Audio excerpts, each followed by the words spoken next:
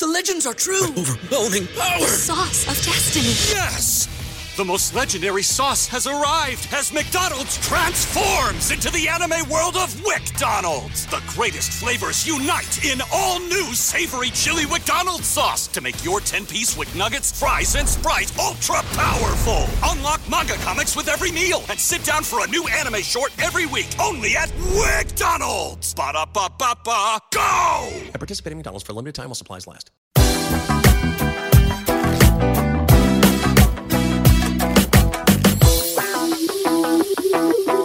Welcome to the 3 Down Nation podcast powered by Jiffy Lube. He's JC Abbott and I'm John Hodge. Justin Dunk is off this week. Today, we're discussing the Hamilton Tiger Cats adding one-handed linebacker Shaquem Griffin to their negotiation list. Future Hall of Fame offensive lineman Brendan Labatt's future with the Saskatchewan Roughriders. The Edmonton Elks selling a boatload of season tickets.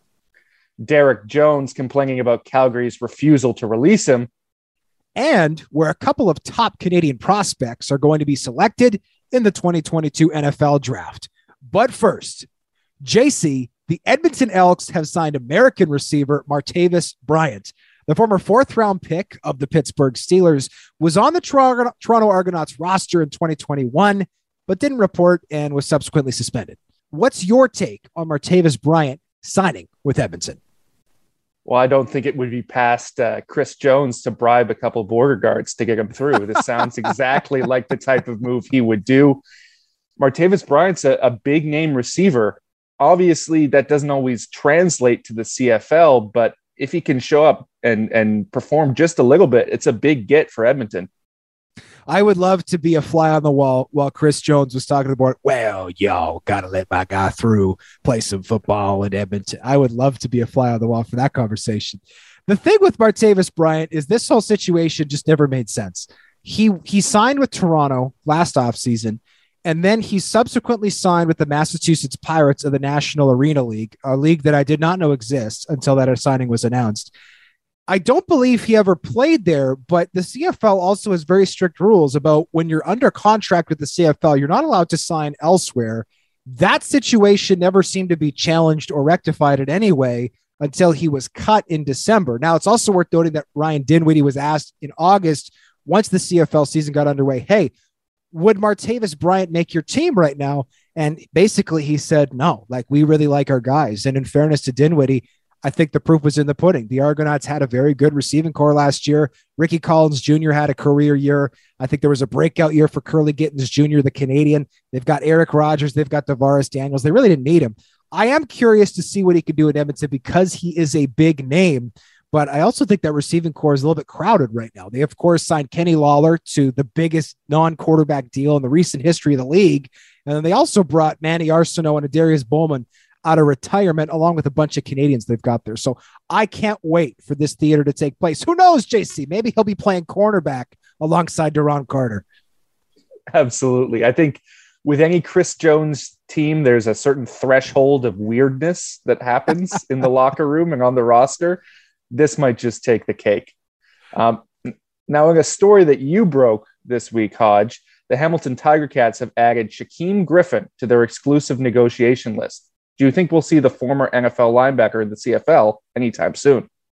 I don't, and that's because after I broke the news late Tuesday evening, I had some correspondence with Mr. Griffin who informed me that Canada is not necessarily in his plans. He was appreciative of the fact that the Ticats had thought to add him to their neg list. It should also be noted that Griffin claimed that my story was fake news.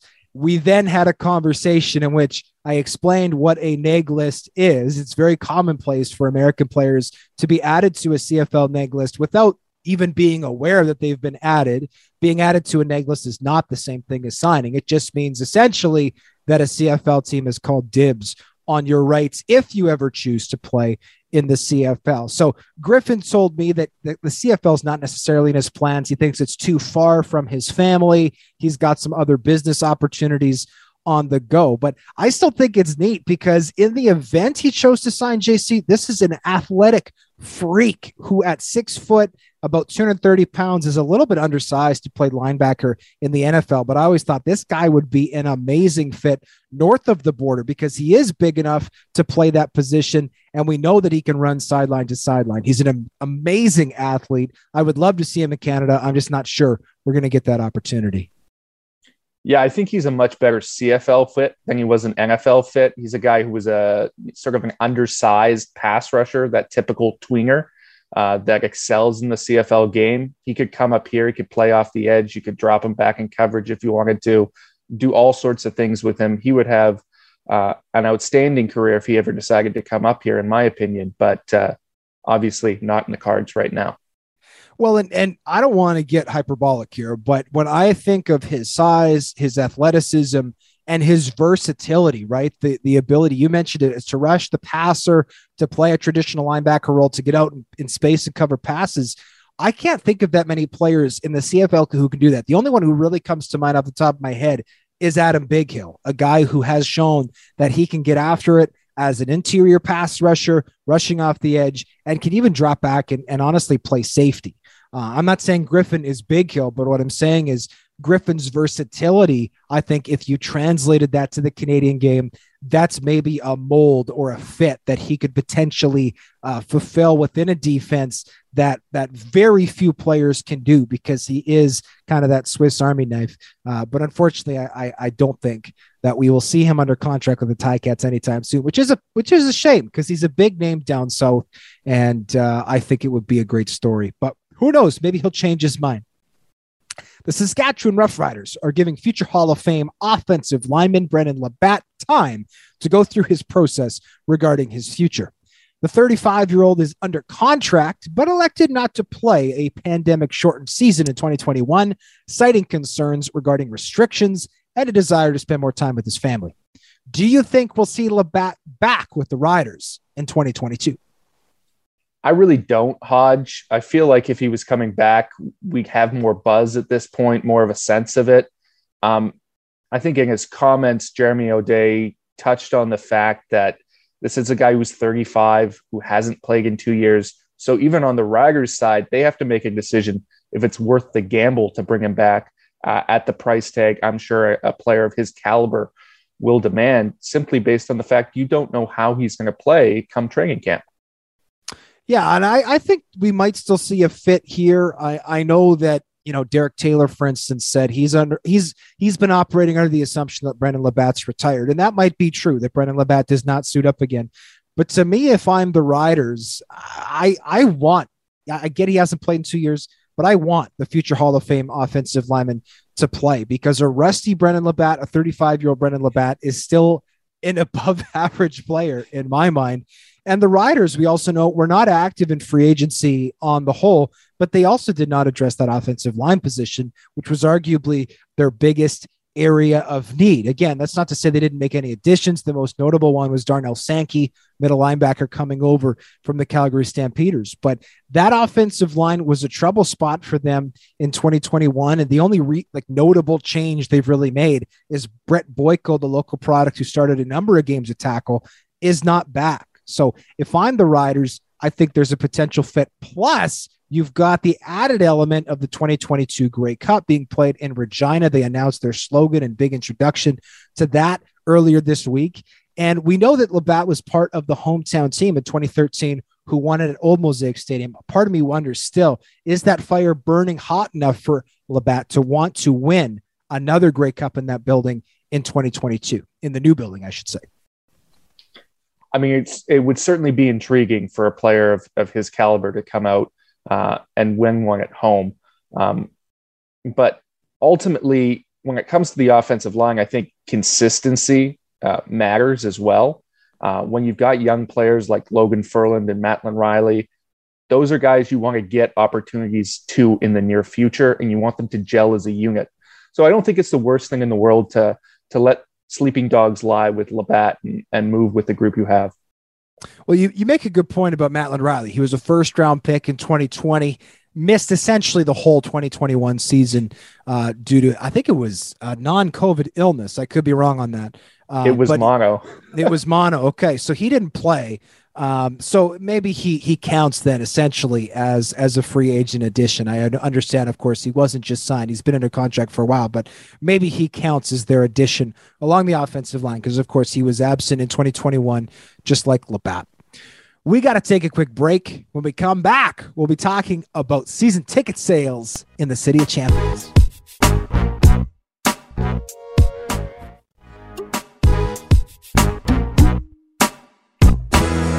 Hodge, the Edmonton Elks reportedly sold more season tickets on Monday, February 21st than any day in the history of the franchise. Wow. Though the club chose not to disclose the actual number publicly. It was the final day of a long weekend season ticket drive during which seats were sold for just $99. Is this an encouraging sign for Elks fans? I think it is to an extent. And I think we need to talk about the fact that selling tickets in Edmonton is a bit of a different ballgame than many places in the CFL. Commonwealth Stadium is big enough that it's virtually in the modern age. It's almost impossible to sell out, right? For a CFL audience to reach that, whatever even is, almost 60,000 number, that we used to see commonly in the 80s when sports was a completely different business and industry than it is today. I'm not sure if that's realistic. So if I'm the Edmonton Elks, I'm happy to sell tickets at a lower rate than I would be elsewhere in this country where you do have a realistic opportunity to sell out buildings on a somewhat regular basis because your inventory is just so unbelievably huge, right? You've got even a good crowd of 40,000 people, you've still got 20,000 empty seats sitting there. You may as well fill them up, even if the pricing is discounted. To me, the concern is if you're a 25-year season ticket holder and you're paying well over $99 for your seat, are you feeling alienated as an Elks fan? Because it's like, wait, I'm the loyal customer.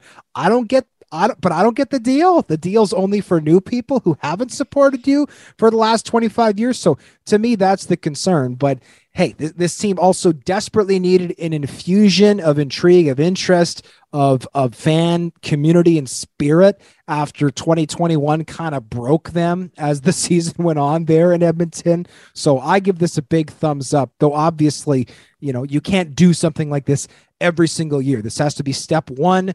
And you need to build from there. And I'm sure Victor Cui, the new CEO there, has a plan. Yeah, and to be frank, Hodge, if you're that veteran season ticket holder that feels alienated because a new fan got a $99 deal, give your head a shake because this is a franchise and this is a league that desperately needs an infusion of new fans, of different demographics to revitalize it. And so if you're worried because you paid a little bit extra for your season seats, well, that's just the price of being a fan and caring about this league, because we need new people in these buildings, and that's going to come with some deals to attract them in. Well, and we know that the CFL needs to become less reliant on its gate revenue. That much became very obvious as the COVID pandemic raged on, and most buildings were unable to have fans in 2020, and then many were subject to a limited number of fans in 2021. And as much as I'm sure teams are loath to give up some of that sweet gate revenue in the form of ticket sales, if you can lower prices enough to make it affordable for families, for individuals to come to games when they otherwise maybe wouldn't, all of a sudden you have a ton of monetizable opportunities outside of just the gate, right? If you're a season ticket holder, all of a sudden, as the season goes on, you're not content wearing a green t-shirt. You're going to want an Edmonton Elks t-shirt. And once you've got your Edmonton Elks t-shirt, you're going to want an Edmonton Elks jersey. And once you buy the jersey and you spill beer on it for the first time, you're going to need to go out and get a second one, right? So whether it's concessions, whether it's merch, or even other exciting potential in-stadium opportunities with betting, for instance, I'm sure there's going to be, or at least I certainly hope there's going to be exclusive in-stadium opportunities for fans to place bets on this app, that app, get this bonus for downloading this thing. And if the CFL and its teams are able to get a cut of that sweet gambling money, all of a sudden, you don't need to charge people through the nose to get in the building. charge them something small, because once they're in, you're going to be able to get lots of other transactions from those patrons who have decided to buy a ticket to your game. Absolutely. There's so many other opportunities. Just get people in the door. Yeah. And again, it might be a little bit different in places where seating is very limited, but in Edmonton, where, selling out that building is borderline impossible, you may as well just maximize the number of butts you can get in seats, because the building's never going to sell out on its own. It's not 1984 anymore. There's too many things on Netflix to get people out in that kind of number to a live sporting event. NFL Network draft analyst Daniel Jeremiah believes Canadian linebacker Jesse Luketa will be a third-round pick in the NFL draft. Meanwhile, Canadian receiver John Mechie III continues to rehab the ACL tear he suffered on December 4th in the SEC championship game and expects to be ready to go for training camp. Which Canadian player, JC, do you think will be selected higher in the 2022 NFL draft? Well, I think Jeremiah is a little bit high on Luketa compared to the rest of the NFL. I don't think he goes on day 2 in the 3rd round. I think he'll slip below that. So John Mechie III to me is the easy answer for who will be the first Canadian off the board. I think he probably goes in that 2nd round range. It's not impossible that he slips into the 1st round if someone absolutely falls in love with him. The market for receivers can be a little bit volatile. It's sort of a choose your favorite type of situation, but I think he's likely a 2nd round lock, whereas Luketa probably goes at the top of day 3. Yeah, and I think one thing that works to Mechie's advantage is how Alabama has suddenly become a receiver factory, which you never would have thought was, a sentence anybody could say if you go back 10, 15 years ago. Alabama's long since been a powerhouse, but not necessarily known for its passing game, but they're churning out quarterbacks, they're churning out receivers and winning a bunch of national titles along the way. Mechie, obviously the ACL is still a concern, I'm sure, for some teams, but it's never been, less of a concern. ACLs 40 years ago meant the end of your career. 20 years ago, it was hit and miss. These days, players bounce back from ACL tears all the time. It's still a concern, but it's something that routinely in 2022, we've seen players bounce back from all the time, including Mechie, who thinks he's going to be back in just 6 months. That's a remarkable recovery time if he does in fact pull it off and is ready to go by June, like he says he will be. I think he'll probably be a little bit later than that, but he's going to have in all likelihood a full rookie season and will show out. He's a talented player. Now on the Luketa front, to me, he is one of the more interesting evaluations of Canadians that we've had in recent years, because he's an incredibly gifted player who excels in a very specific area of the game. He's a fantastic run defender on the edge. He's versatile. He can do a lot of different things in that regard. He's not a very good pass rusher, though. So from a value standpoint, when NFL teams are looking at him, you've got this guy who's probably more talented than a lot of guys you'll draft higher than him, but he does it in an area of the game that's a lot less important, a lot less valuable, a lot less coveted. So where does he end up falling in the mix? That'll be a very interesting question come draft day.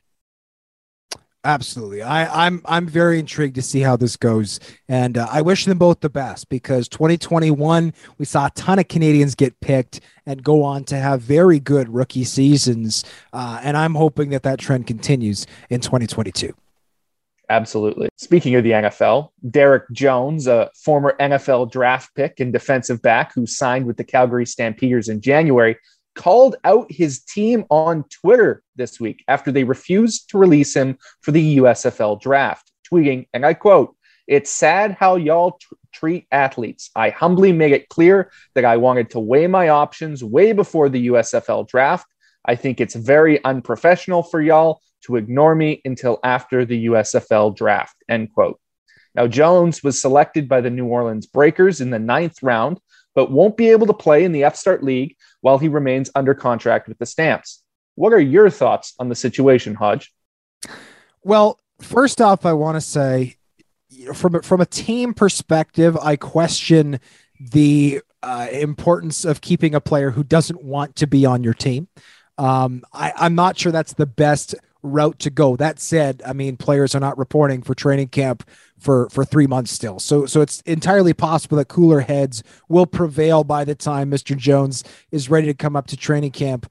But on the flip side, like when you sign a contract, that matters, right? This is a legally binding document, and there was no reason for Mr. Jones to sign this contract offer with the Calgary Stampeders if he still had aspirations outward. That's part of the risk you take by signing or not signing a contract, right? It's possible that Jones, let's say he opted not to sign with the Calgary Stampeders. Maybe he doesn't end up getting picked by the USFL, and now he's out of both jobs, right? Maybe he signs with Calgary, the USFL never comes knocking. Maybe he doesn't sign with Calgary, but he ends up getting the USFL, which is great. I mean, it sucks that he's not where he wants to be right now the most, which is the USFL, presumably because it is a shorter path to the NFL, as we discussed on last week's show with Mr. Dunk. But my point is, signing a contract matters. And if you're going to sign a contract at the end of January and then demand to be released 3 weeks later, to me, that just means you or your agent didn't do their full diligence to get the situation sorted and handled away. Yeah, I really try to be sympathetic to players in situations like this because of the power dynamics at play. I don't want to be a bootlicker for the man.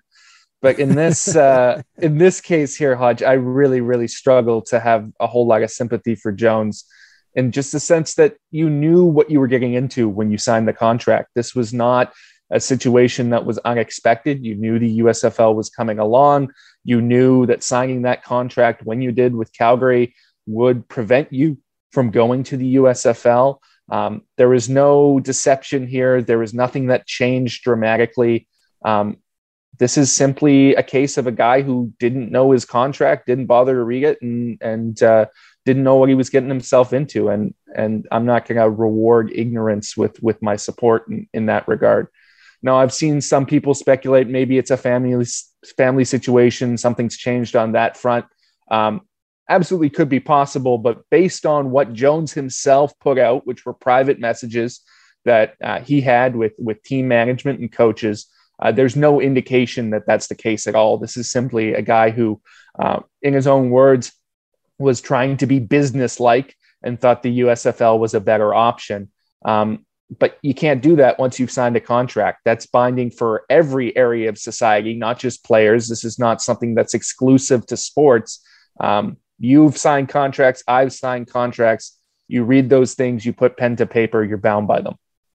Geroy Simon told the Outsiders podcast, quote, "Everybody else on the outside saw me as an up-and-coming GM in BC, but BC didn't see it that way," end quote. Is that fair for the legendary receiver who is now the assistant GM with the Edmonton Elks? I think it's fair to an extent, and there's some nuance to this. Now, was he not seen as a GM ever? I don't think that was the case. I think he was given a fair shake.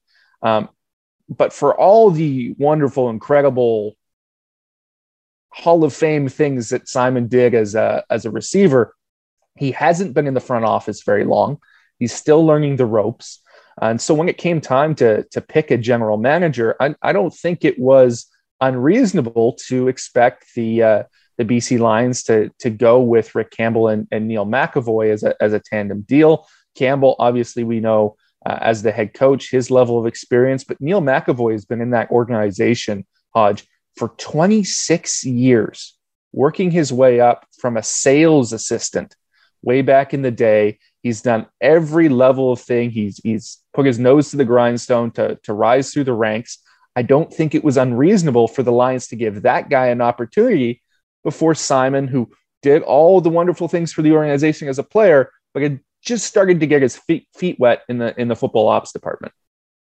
Yeah, and I would almost compare this situation to a situation almost like Sean Burke. You know, he had a very Neil McEvoy-like tenure with the Ticats, working his way up from a community role and then eventually getting to football ops and then ascending to, and oh my goodness, I forget that ridiculous title that they gave him and Drew Alamang for 2020, 2021. 15 different words. They were essentially co-general managers is the reality.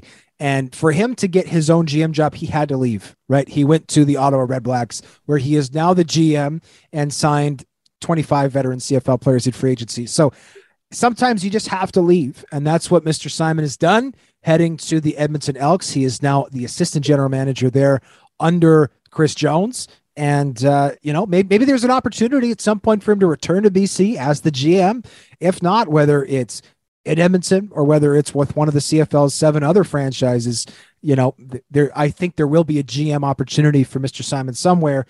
I just appreciate it's hard to be patient because, as you said, these jobs do not come up often. And especially in the case of Simon, there was someone more tenured in that organization. And he, by the way, McAvoy, doesn't even have the title. He is a co-GM alongside Rick Campbell, who's also the head coach. So BC doesn't even have a GM in the traditional sense. And this is a weird framework that more teams seem to be going with, right? We don't have an official GM in Hamilton still. We have a president of football operations and head coach, Orlando Steinauer, and then a bunch of assistants, right? The same thing is true in BC. We've got co-GMs. It's a weird setup, right? It's a weird front office structure to have, but I also appreciate it's hard to be patient sometimes because Simon is obviously a legendary player and he's done a lot of good work on the personnel side as well. Yeah, if you're a guy like him who's been at the top of his game, you want to be at the top of your game no matter what you're doing. And so for him, that's being a GM. It's not completely Looney Tunes for him to want that job as quickly as he wants it. But from the Lions' perspective, probably was a little bit too soon for their liking. We got to take a quick break, JC. When we come back, we'll be talking about Hodges' heritage moment.